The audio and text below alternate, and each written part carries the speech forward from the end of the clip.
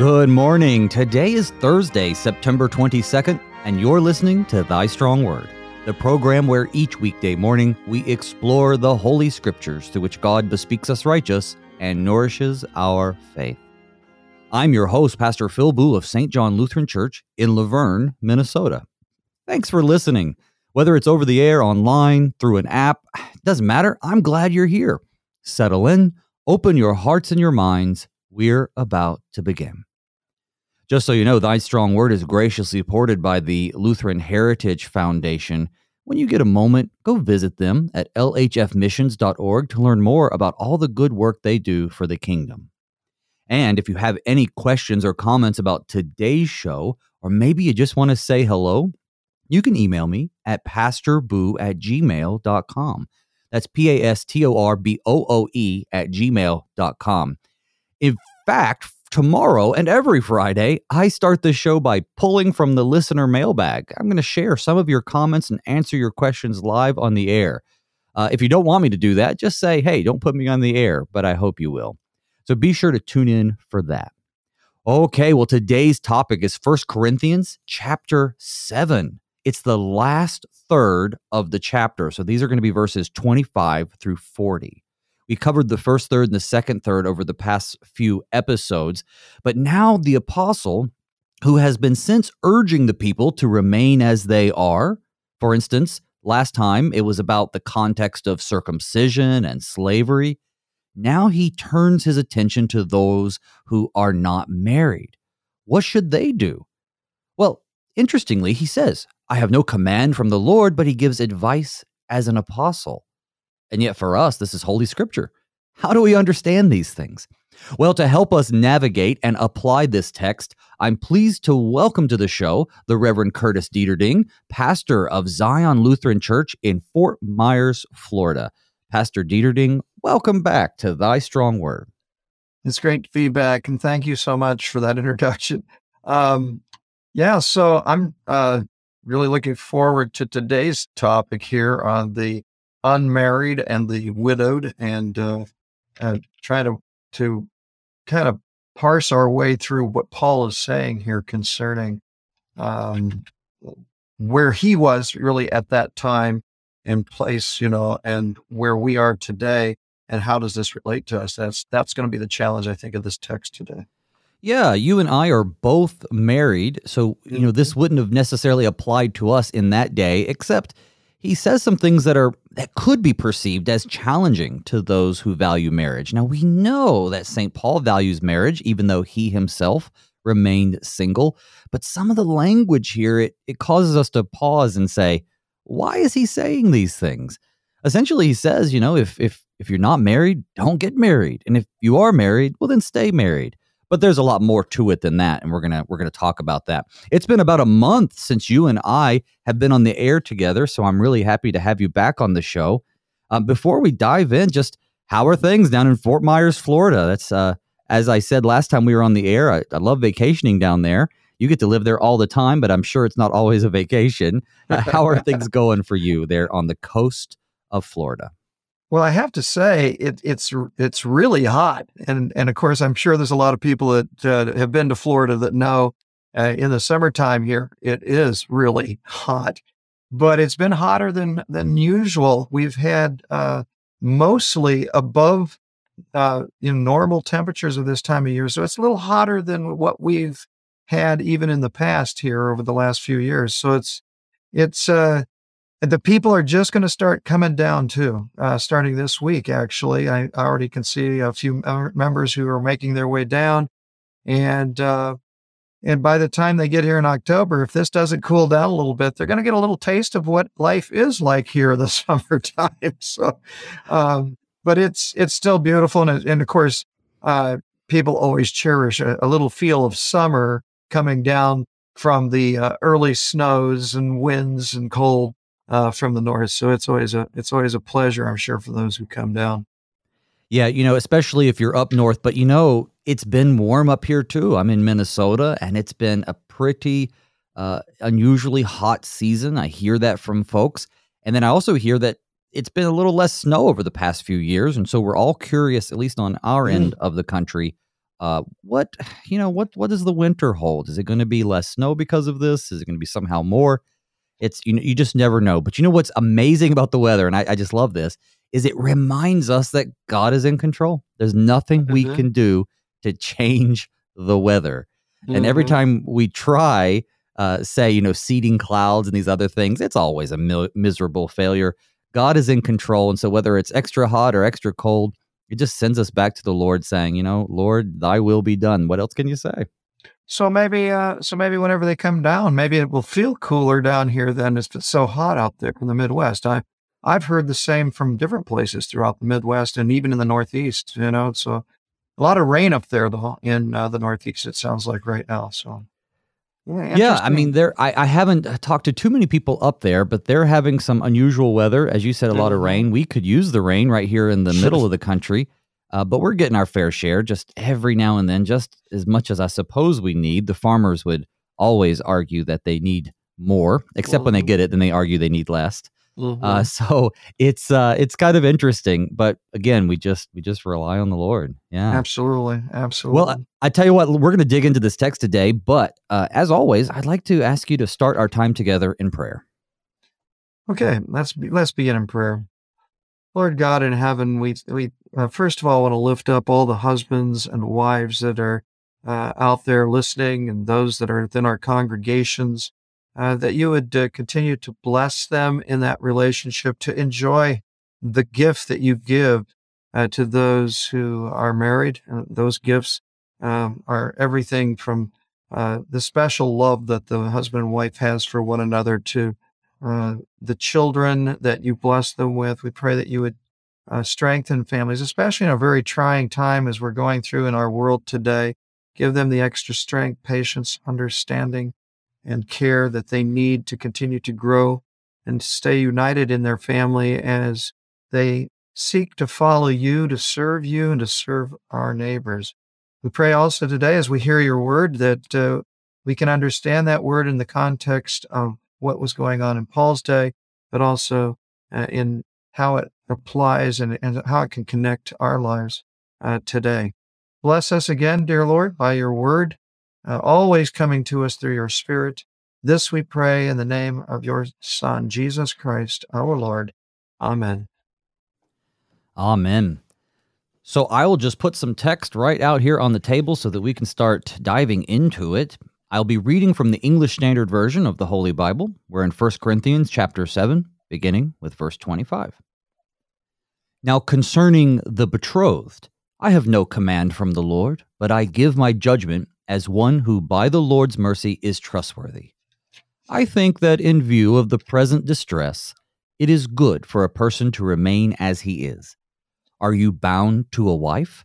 Do not seek to be free. Are you free from a wife? Do not seek a wife. But if you do marry, you have not sinned. And if a betrothed woman marries, she has not sinned. Yet those who marry will have worldly troubles, and I would spare you that. This is what I mean, brothers. The appointed time has grown short. From now on, let those who have wives live as though they had none, and those who mourn as those who were not mourning, and those who rejoice as though they were not rejoicing, and those who buy as though they had no goods, and those who deal with the world as though they had no dealings with it. For the present form of this world is passing away. Now that's ending with verse 31. There's plenty more to come. But yeah, concerning the betrothed, so the Greek here is parthenos, right? That's virgins, but, basically people who aren't married. Right. And he says, I have no command from the Lord, but then he gives us his judgment. Pastor, we as pastors often will give our judgment, our wise judgment, whenever the Bible is unclear about a specific, teaching, right? Christ has taught neither for or against something. And we'll give our wise judgment. And certainly it's not binding on anybody except that, it complies with the Holy Scriptures. That seems to be what Paul's doing here. But as I mentioned at the top of the show, I feel like we're in sort of a quandary because he's also being inspired by the Holy Spirit to write these words down, and we consider them Scripture and therefore the Word of God. So how can it be both ways? How can he have no command from the Lord and yet it be inspired by the Holy Spirit. And then, of course, begin to take us through about what's going on in Corinth here. I think we also need to recognize that Paul himself is not married. So this is coming from one who is not married and has not enjoyed that gift that some men do and women do. And so, he's going to have an opinion also really from, I think, that perspective, that perception, because he can see around him. He can see what's going on in marriages and in families that he is in contact with and who have supported him in his ministry and so forth. And he can see that there could be additional strain and stress, just as there is when you start any other relationship, but especially one where you're bound together and you're there all the time together. And then also when children come along and then they're there, just it can add to the stress. We have to understand too that during this time, Paul is, starting these churches. Corinth is a relatively young church, one of his starts that he had. And here he is knowing that they are under a lot of pressure as well, because not everybody's embracing Christianity. And they have no clue as far as when the end times are actually coming. So they know that Christ is coming again. There's always been some anticipation that might happen soon. As they understood their relationship with their Lord. So I think he's just looking into it as, logical terms in the sense of, if you're going to consider marriage because of the present distress, and that's what he says in verse 26 there, because of the times, you might want to reconsider doing that. And he's pretty strong about it too. I mean, he is pretty strong about this probably is not the time to seek a wife. And he says it to the point of, do not seek a wife if you're already free from this institution of marriage. So, so there's a lot going on here. That's for sure. There really is. In my research, it seems that in Corinth at this time, there may have very well been a food shortage. That could be, when it says the present distress, it could also be rendered impending distress. Mm-hmm. So something that's either happening right now and getting worse, or something that is easily seen by everybody on the horizon. So if it were this very practical, there is going to be a food shortage, and I want you to focus on your own faithfulness, right? Because don't forget, this is the Corinthian church, and there's a lot of stuff going on that Paul is trying to correct. So he says, if you're married, I mean, don't worry about it. But if you're not getting married, as you so rightly said, maybe reconsider that for sure. Mm-hmm. On the other hand, he does say that the appointed time has grown very short in verse 29. This is what I mean, brothers. The appointed time has grown very short. So before we get into those very difficult words that he says after that, just going back to this idea of the pending or present distress, it makes me think that perhaps the reference there isn't so much to like a famine getting ready to hit Corinth, and more to the types of things that Jesus said would precede his return. Nation rising against nation, kingdom against kingdom. This idea that there will be earthquakes and various famines and pestilences. These are things that Jesus said would be signs of the end. And the end has been coming for 2,000 years at this point almost. And so we see, well, okay, so is Paul talking about present distress in terms of worldly temporal distress? Or, as you said, is he saying, I've experienced what it's like to strive to be a Christian in a world that's so beset by sin as a single person. And I see some value in that, and I recommend it. But he would not, of course, be so bold as to say no one should get married because the Lord says not to, because A, the Lord didn't say that. Our Lord blessed marriage at the wedding in Cana. It's the means through which God grows his kingdom and brings new people into the world. So it's very sticky here, these words. He's bold enough to recommend his lifestyle to those who are having trouble in this world, but certainly not going to burden anybody because of it. But it just seems a little different than the language that the church normally talks about when it's so favorable towards marriage, and marriage is good. Mm-hmm. So I have to admit, I was a little ADHD there while you were reading just a moment ago, because I was actually reading another portion of scripture that I felt connected to this. How far down did you read? I apologize for that. I wasn't I just went following. to 31, but we could, it's all fair game. That's what I was kind of hoping, because I didn't want to jump down to 31, because earlier I had also said that it seems like on the mind of Paul and I mentioned the end times, that really anticipating the coming back of Christ. And just as you said, all the different things that Jesus said were going to take place. It's like they were anticipating that too. But you get hints of that from what he is saying, whenever he's saying, in view of the present distress. And then in verse 31, for the present form of this world is passing away. So I feel there's an anticipation about the future, and that's why, it would be best if you just didn't even worry about marrying at this point, and so forth, which is really kind of an interesting. It's like he's focusing on this end time when this, because he knows the present time is full of trouble, and it truly is full of trouble even to this very day. I mean, this is how we can connect with this text very easily. But let me ask you this, Pastor. So when you were romancing your wife and you were getting ready to ask her the big question of marriage, I'm sure there were a lot of thoughts going on in your head, as there were in my head. And one of the thoughts I had was, so when I marry this woman, it's for life, and I've only been with her for a short period of time.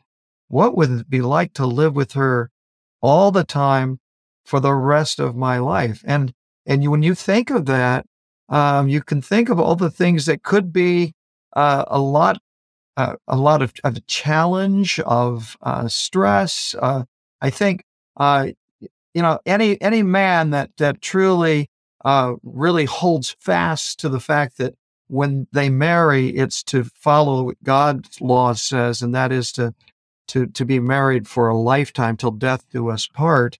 There's all kinds of thoughts like that go on in your head. So we even tend to do that ourselves. It's not just Paul. I mean, but even those of us who have gotten married have wrestled with this additional challenge, stress, and we know that it's going to be there if you're realistic about marriage. But not everybody is. Some people kind of float into it like, oh, this is going to be great living like this for the rest of our lives. But so yeah, I just wanted to put that out there too. Yeah. No, I like that thought. As someone who does premarital counseling, as most pastors do, when I deal with new couples, especially if they're on the younger end, I actually would challenge your thinking a little bit to say that sometimes I don't think they're thinking about those things at all. No, that's what I'm saying. If you're realistic about it, that's what I'm saying. And so they need to contemplate what it's going to be like. So I think you definitely have folks who consider all those things right as they're about to ask the question or right after, and they start contemplating these things. And these tend to be the slightly more mature folks who have, thought things out. And so exactly what you say. But I also have run into, and I'm sure you have too, the younger folks typically who they haven't thought of any of that. They just think it's going to be wedded bliss forever.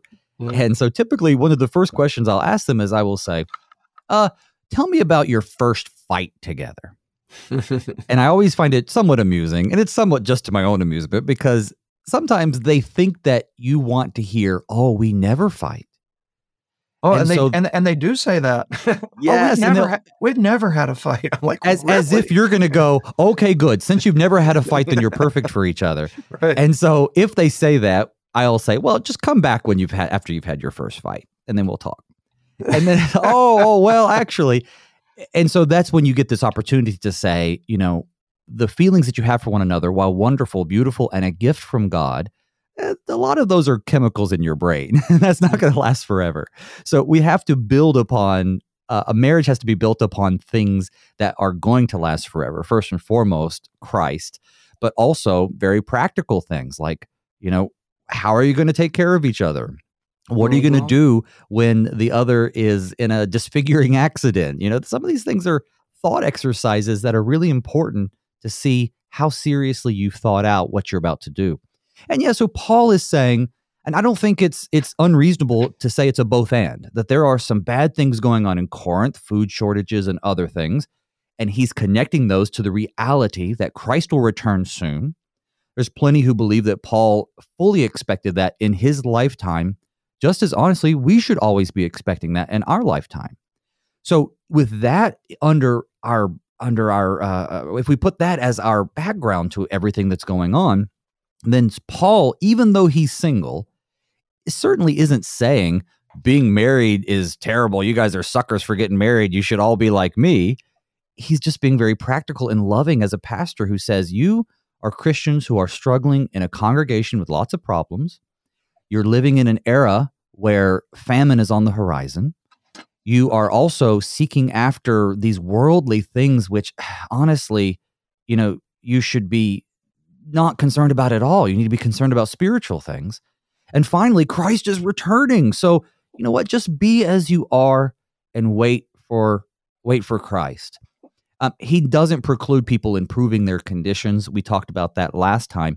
But yeah, I think that's what's going on here. And it's just interesting when we see this idea of don't seek a wife if you don't have one, when we certainly value marriage and we encourage people that if that's their calling to marry. But wouldn't you also agree, Pastor, or maybe you disagree, that the church sometimes puts a little too much emphasis on marriage and families? That is, we tend to neglect those who have been called to singlehood. And, Right. and we've not historically done a pretty bad job of ministering to those people too. So while marriage isn't bad, are we overlooking the fact that there are some people who are not called to it? And that's very perceptive, because I agree. I think sometimes we do not do as good a job preaching and teaching concerning the perspective of those who remain single. But there is also a tie-in to those who remain single to marriage itself, in the sense that they are expected to honor as well and not to intrude on it in any way, as to lead toward adultery. So there's still a tie there, even for the single folks, to respect marriage and to respect those relationships and not covet, the wife or the husband, depending on who it is. And so there's a lot there. That's for sure. Years ago, I ran into this video with Pastor Mark Gungor. He actually has a video series called Laugh Your Way to a Better Marriage. And he used passages like this in more of a Good News Bible context, and he's standing in front of all of these couples who have come to this marriage seminar, and he's saying, you know what? I can resolve any problem you have with just one verse in the Bible. And he shows the verse about it's best for a man not to marry. And then he goes on to say, because he who marries will have many troubles. And so, and of course he gets the people laughing, but at the same time, he lets them know your marriage is not going to be trouble free. It's going to have stress. You're going to have some times that are challenging, and expect that. Expect that. It's going to be part of this package. And Paul knows it. That's what I'm saying. Paul knows it. He's seen couples. He's seen families. He sees the extra stress it places on them. And whatever this present time distress, this present time that's showing that the world's just passing away, it's on that basis that Paul is, as a Christian brother, just trying to help those who are going through the same thing he's going through. Why add to that by getting married? I think that's what he's saying, bottom line here. Right. I mean, he's definitely not saying there aren't rewards and blessings in marriage, but just there is a fact that in marriage you're going to have trouble. And so if you're struggling with your faith and you're struggling with the things of God, as people in this congregation are, he's saying, you're going to heap upon those anxieties by then trying to lead a family also into right believing and faith. Yeah. And so I think what I'm trying to make sure is that the listeners understand that Paul is not anti-marriage. Right. But at the same time, he's realistic about things. Right. I have friends who are Catholic priests, and they are not married, right? Usually. Mm-hmm. The vast majority of them aren't. There actually are some married Catholic priests, but that's a complete exception. But anyway, and I ask them, I say, do you feel like ministry is easier, so to speak, because you're not married? You only have your congregation to be concerned about. And the honest truth is, in many ways, it is. You don't have to balance ministry with wives and children and all the things that come with it. On the other hand, even they can recognize that being married brings with it a ton of blessings to ministry too. And some of them see not being married either as a personal sacrifice, or they themselves actually think that marriage would be beneficial.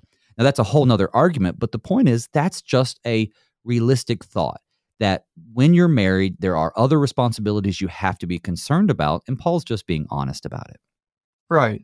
And I agree. I mean, now you're getting into a whole nother area for us as pastors, because we really are, in a sense, married to the ministry and the church here wherever we serve. And it's almost like having a second wife, which isn't too far-fetched when you look at Ephesians chapter 5, where Paul is actually writing to the church at Ephesus, comparing the relationship of Jesus to the church with that of a husband and wife. And I don't know about you, but I've had several calls in my ministry, and it feels like when I receive a call and I go to visit them and I'm listening to what the needs in the ministry are, where they're at, I almost feel like I'm cheating on my congregation. Oh, sure. And then, because I love them both. I love them both because they're all part of the body of Christ. And so, I think that the priests in the Catholic Church go through some of the very same things with all their parishioners in their care and their love for their members.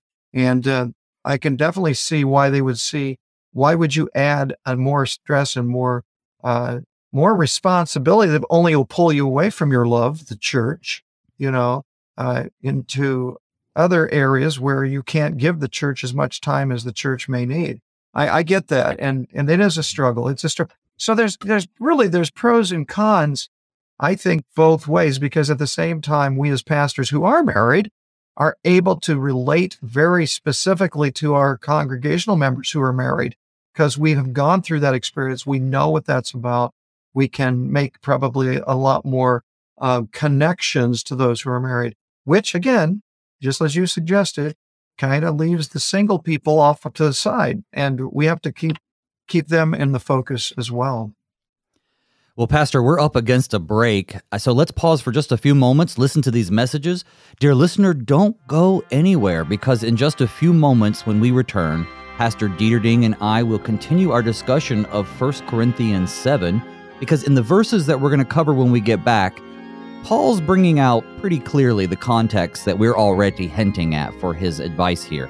So we'll be back in just a few moments. We will see you on the other side.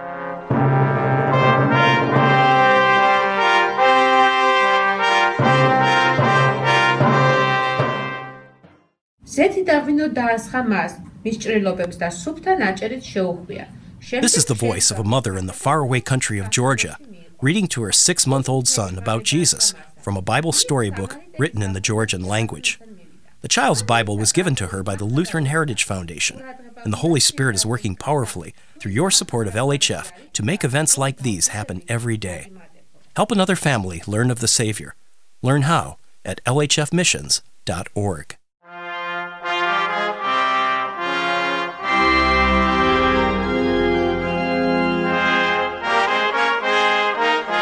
Welcome back to Thy Strong Word. I'm your host, Pastor Phil Boo. With me today is the Reverend Curtis Dieterding, pastor of Zion Lutheran Church in Fort Myers, Florida. Pastor, before the break, we were in a pretty good conversation about, what's going on here with Paul talking about don't get married if you're not and stay married if you are. Lots of context, though, I think we're missing because he also anticipates that they are maybe going to get the wrong idea. So starting with verse 32 through the rest of the chapter, he brings a little bit more reasoning behind what he's saying. And so I'd like to get those texts on the table, and then we'll just jump back in. So I'll be reading from, again, the ESV, and this is going to be verses 32 all the way through the end. Why not? Verse 40. I want you to be free from anxieties. The unmarried man is anxious about the things of the Lord, how to please the Lord. But the married man is anxious about worldly things, how to please his wife, and his interests are divided. And the unmarried or betrothed woman is anxious about the things of the Lord, how to be holy in body and spirit. But the married woman is anxious about worldly things, how to please her husband. I say this for your own benefit, not to lay any restraint upon you, but to promote good order and to secure your undivided devotion to the Lord.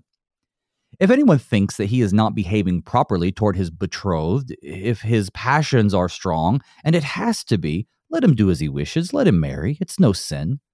But whoever is firmly established in his heart, being under no necessity, but having his desire under control, and has determined this in his heart to keep her as his betrothed, he will do well.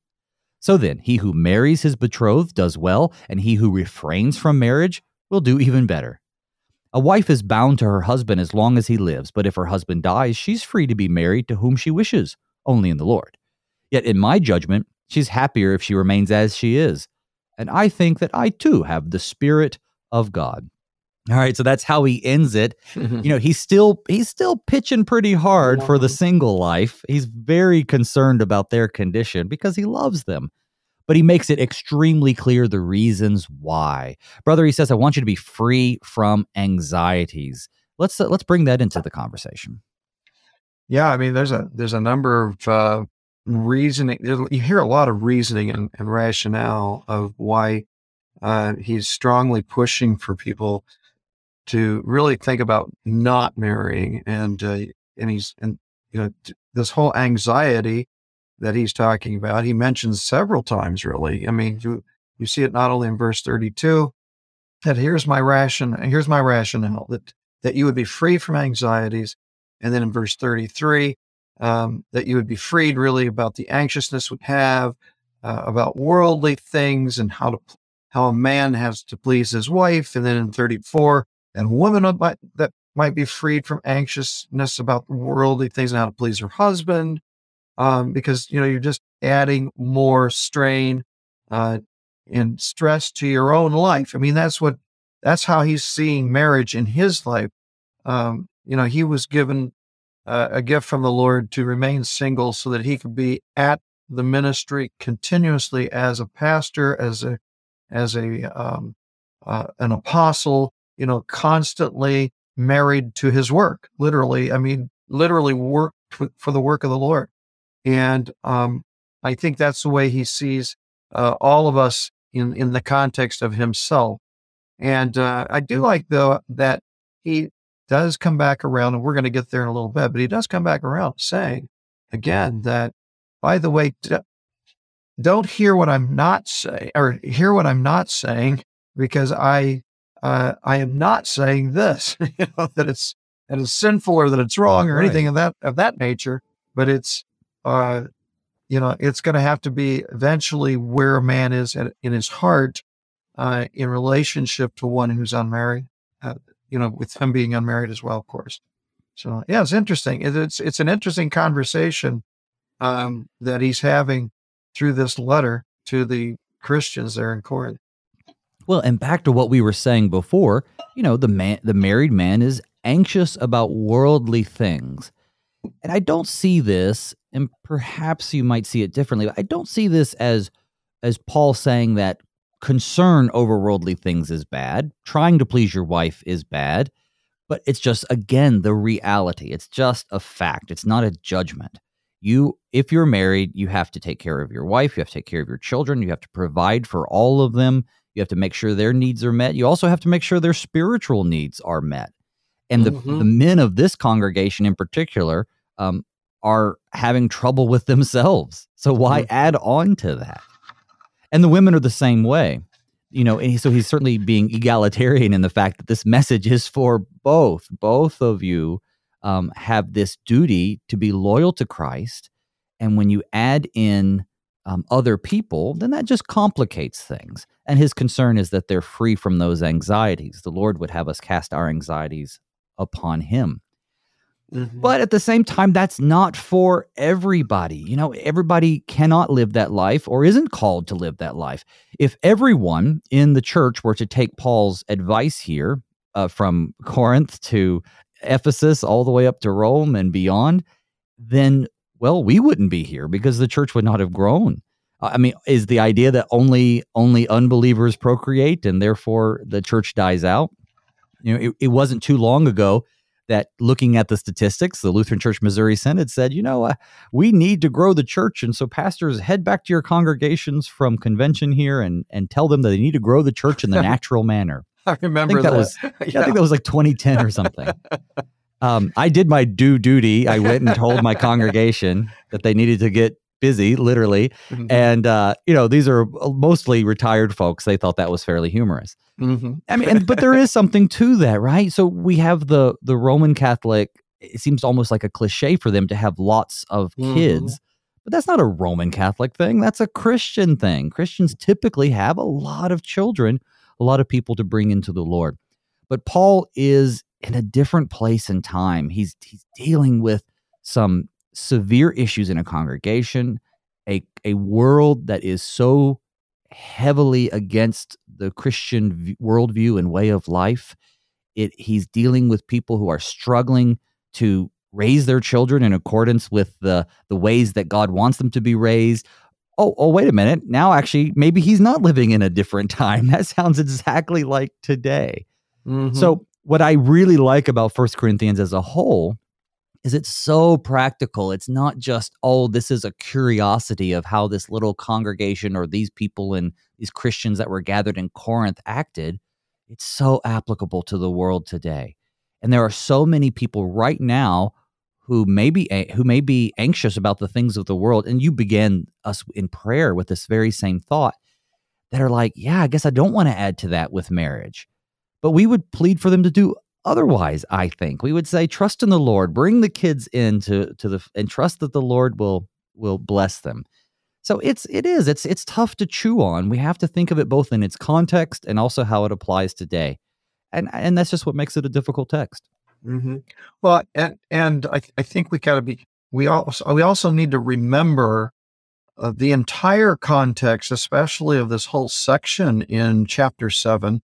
Because there's already been conversation prior to this on another show where you were talking about the principles for marriage, and that's how Paul actually starts this chapter. He's laying it out. He just right from the get-go he says, "Well, it's good for a man not to even have sexual relations with a woman, and here's why: because of temptation to sexual immorality." Because you can't devote as much time to your prayer life together. And when you do, if you have a lack of self-control, and he goes on and on and on. And then he gets into the whole area of divorce. Oh, by the way, there could be another issue you might have to face too once you're married, and that's divorce. And then he goes through all of that. So he sees a lot of trouble in marriage. So from his perspective, it's fully understood why he finally gets into, verses 25 and on to really start to push, with all these things I just laid out to you, you may want to really take that to heart. And it probably would be best you just don't even get married. And he knows what that's about because he himself remains single. And part of that argument was to devote ourselves to prayer, to the Lord. Now we're putting a lot of time into this institution of marriage and maybe children and so forth and so on. So, because his heart, it was always full blast to serving the Lord and focusing on that every day. And if you're married, you're going to be worried about all different kinds of worldly struggles and problems that are coming along in life. So I'm just saying, even within the context of this entire chapter, it's very understandable why Paul is pushing this. He seems very concerned with as it says here, the present or impending distress. And you're right, the whole chapter is devoted to making sure people understand that while sexual activity within the confines of marriage is blessed by God, and they shouldn't be, tossing around things like, oh, well, I guess it's best just to avoid it altogether. He actually says, well, maybe, but if you can't, you should do these things within the confines of marriage because that's how God has blessed this activity. But he's very realistic about what's going on. With that said, and I want to just make it crystal clear for any listeners who might be confused, this is not a burden. Paul himself says that he's not burdening anyone's conscience on this. This is merely his advice, particularly for these Corinthians in their context, and generally for anyone who faces the troubles of this life. If you are someone who is uncertain in your faith, even today, someone who is uncertain about the future, who struggles with making a living, who, for a variety of reasons is in a situation where trying to raise children and bring a woman into or a man, I guess it should go both ways. If this isn't conducive to good behavior, then Paul says, just think about it, even today. But it's definitely not a command that says, thou shalt not get married. That's inconsistent with God's design for how the world works and how his church grows. Mm-hmm. Yeah, because he's trying to let people know, please don't hear what I'm not saying. And he does that really with verses 36 to 38.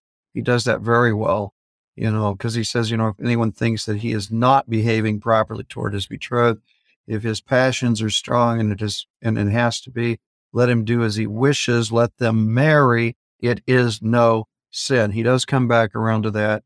And he says that all the way through there. Even through verse 38, when he says, so then he who marries his betrothed does well, and he who refrains from marriage will do even better. He's not saying they're not going to do well, and it's not okay. He's trying to say, here's what I am actually saying. It would be better not to marry. And he's not saying you absolutely shouldn't be married and that it's contrary to the will of God, because that would be completely the opposite of what God gave to those of us who are married, we know as a wonderful gift. Yes, if anyone thinks he's not behaving properly toward his betrothed, if his passions are strong and it has to be let him do as he wishes, what do you think he's talking about there specifically, though, when he says if anyone thinks that he's not behaving properly? Is this about, perhaps uncontrollable advances towards his betrothed, not being able to wait toward marriage, or rather two single people being amorous in ways that should probably be reserved for the marriage bed? Is that what he's talking about, or maybe something different? What's your take? I'll go with point two. I think you described that very well. We know those of us who have romanced our brides know that there was a point where the passion does come on, especially if there's an attraction there physically. And we know that God's given us, of course, that as a gift to be followed up and followed through on in marriage. And then that's why he says at the close of that sentence, let them marry. It is no sin. This is hard. I don't know about how you teach this in your confirmation class, because we do get on these matters of marriage, of course, under the sixth commandment. And of course, there we talk about, what adultery is and inappropriate sexual relations and so forth. And among those is the passion that builds between two people, that if that becomes the central focus, of course, that can become very dangerous, because then you're completely blind to the other person, whether or not you two are truly entering into this relationship on your faith on Christ and recognizing God and his gift of this institution. So he's basically saying, you get into that point, it's time to marry. It's better that you would then marry at that point. And this is not a sin. So, yeah. Yeah. And I think that's important whenever we're considering or, counseling young people or older people who are in a situation where they are unmarried, there is a reality that you are biologically built with these impulses. God has gifted these things to you. They are a blessing. Therefore, they are for bringing in children and then clinging to those children and raising them. They're biological processes, but they're all gifts from God. But God has also gifted us with marriage as the proper context in which to both enjoy a wife or a husband, and also to bring in children.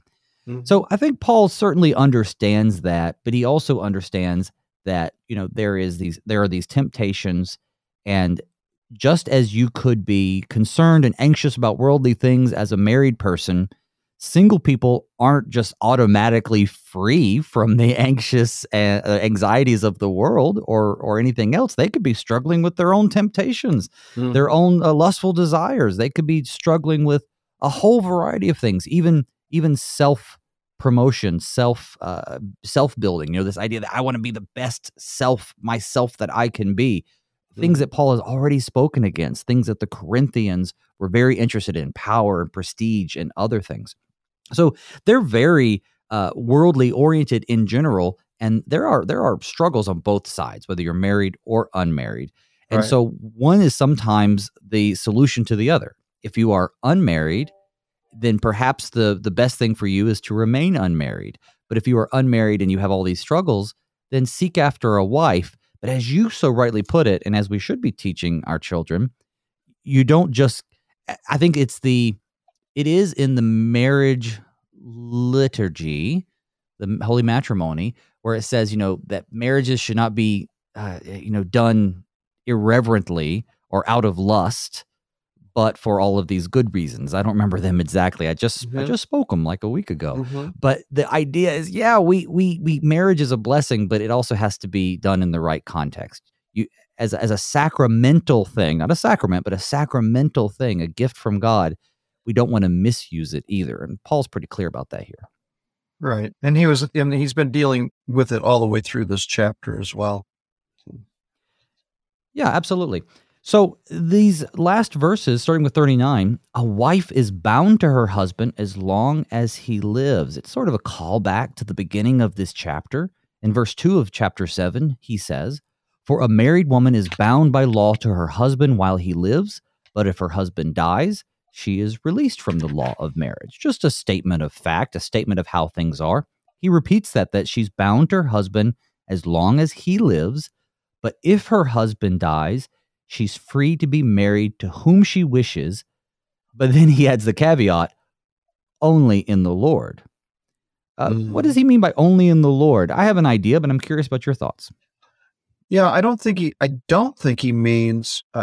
going as far as to say that she can be married to whom she wishes, only in the Lord. In other words, that she only needs to be in the Lord, but rather she needs to remain faithful to God in this judgment, in this decision that she makes, that she wants to be married again.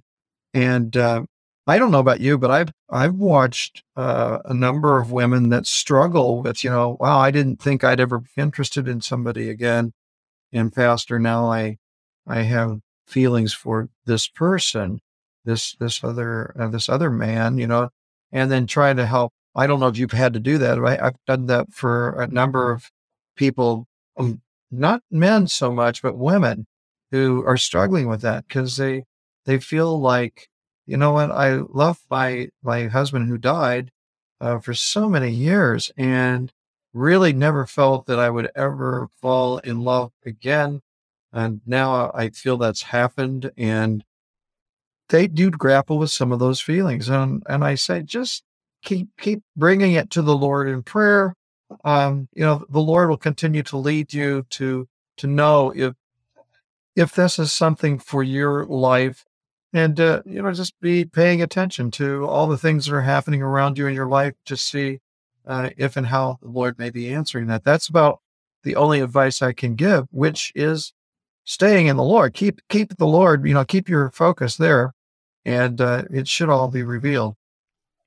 I think that's really good advice, because when we think about being married till death do you part, even at upon death of the spouse, which is typically the man first, that's probably no different in first century than it is today. So, most of our homebound folks and more seasoned folks are ladies who've lost their husbands sometimes 10, 20 years prior, more sometimes. Then you think, well, they were bound together and they're going to be husbands and wives in eternity, which is sort of an American thought. Jesus says otherwise. So I shouldn't ever marry again. And so whether or not that's what Paul had in mind in the moment, today it certainly is good advice that, yeah, you can remarry. That's not a sin. You can also remarry and still honor and love your first husband. Those things are not sinful, especially in the context of the first century when if she remained unmarried, then she might have difficulty taking care of herself. And in today's context, it's not completely undifferent. People, single people sometimes on their own, having one job or one income, and there's other things, they need the assistance of another. It's one of the reasons why God brings us together. But at the same time, only in the Lord most certainly means, at least in part, that you should be doing these things according to God's will, right? So don't go off and I've just told you all the proper ways that one should enter into marriage or even stay out of marriage. So if you're going to get remarried, do it for the right reasons. Do it as the Lord would want you to do. There is a reference in my Bible that sends us to 2 Corinthians chapter 6, verses 14. And that is where Paul writes, "Do not be unequally yoked with unbelievers, for what partnership has righteousness with lawlessness, or what fellowship has what fellowship light has with darkness." Sorry for that fumbling. So the idea maybe is that he's saying if you're going to get married, make sure you marry other Christians. What do you think about that? I mean, we certainly encourage that today. Yeah, but he also talks about those who have married those who are not of the faith as well. I mean, he does deal with both. But the question is, that's always tough because I do get that, and I know you do too, and I know other pastors out there get it, and families also where not only are they marrying somebody of no faith, they're marrying people of other faiths and other gods. Those relationships are very confusing for me, and maybe they are for you as well, because I always was under the understanding through what I was taught from my own father, who was a pastor, that the marriage would be stronger if you base that marriage upon the foundation of a faith in Christ Jesus. So that's something I always talk to the young people about too in the class. I said there may be different ways in which people understand Christ and so forth, but I really honestly believe that the closer you are in your faith and your faith walk with the one that you marry, at least the foundation is there. Whether or not it would, you're going to be in a situation where you fall into temptation, that nothing's ever guaranteed, but at least you're on the right foundation when you're in faith in Christ Jesus. I completely agree. I'd actually go a step further. I would be hesitant, if not flat out not, marry people who were not both at least Christians. We struggle with, different flavors or traditions or tribes of Christian faith, and that is enough of a struggle. But to enter into a relationship willingly with an unbeliever, I think the only argument I've ever heard when I ask, well, why is that a good idea, besides, true love and all that, is, well, then she or he can bring them perhaps into the faith. And I don't think that marriage is a good evangelism program. No. So I've heard the same argument. Don't get the wrong impression. I'm just talking about people who have done this, who've made that decision.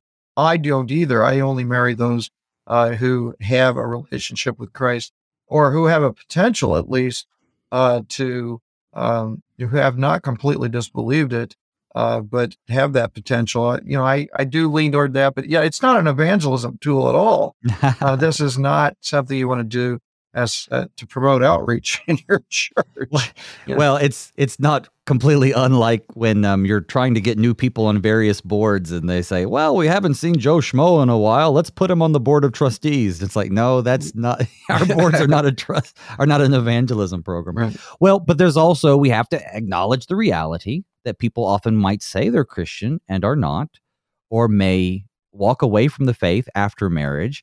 And so Paul's argument there would not be, well, you can't be unequally yoked, so therefore leave them. That's certainly not the case either. So God certainly does his work within marriage to bring people to faith. So also don't misunderstand me, any dear listeners. But yeah, it's hard to navigate. These things are complicated. And the inspired words of Paul here are actually pretty helpful when we consider them according to their context. Brother, we are here at the end. Just the last verse. In my judgment, she's happier if she remains as she is. He's still clear this isn't a command from God, but rather his judgment, his advice. And then I like this, though. He says, and I think that I too have the Spirit of God. Speaking to a bunch of Corinthians who he claims are consider themselves pretty spiritual, he trumps them with this, I think, kind of sarcastic, hey, I'm an apostle called by God, giving you a message from God. Yes, this is just my advice, but you guys think you're pretty smart. But, I might know a thing or two also. That's a good way to put it. Yeah, I think that I too have the Spirit of God. Yep. Yeah, exactly. It's a great way to end this section before he gets into the topic of food that's offered to idols as the next. That's right. That he goes into. Tomorrow, we'll be dealing with Baal burgers and pagan paninis, so be sure to tune in for that. But we're in the last couple minutes of the episode here. Brother, as always, I'd just like to give you just a couple minutes to give a message of gospel to our listeners, maybe something they can share with their neighbors. Yeah, I mean, when you're a married couple and you both have the foundation of faith in Christ Jesus, you actually together in that marriage can be quite the example to those around you, your neighbors, your friends, even in your family, to show Christ in what you say and what you do with not just each other, but as a husband and wife together, and how you honor this institution of marriage, which God gives to those who are married as a gift. And to be honored and respected, and that should be honored and respected by all. And so there's a lot that we can show about our faith, our relationship with Christ, who calls himself, the husband of the church, his bride, which is all of us. So yeah, I think that's really the bottom line here. That we want to make sure that we understand. Paul's not saying you can't get married. But he's saying to us that marriage is okay. It's a good thing, but be aware there's going to be challenges.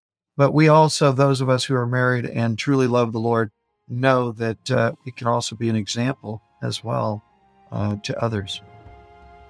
I'd like to thank my guest this morning, the Reverend Curtis Dieterding, pastor of Zion Lutheran Church in Fort Myers, Florida. Thank you, Pastor, for being on the show. It's always a joy. Thank you, Pastor Boo. Thank you too, dear listener, for tuning in to Thy Strong Word. I've been your host, Pastor Phil Boo. Tune in tomorrow as we continue in 1 Corinthians with chapter 8.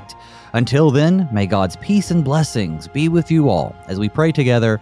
Father, keep us in Thy strong word.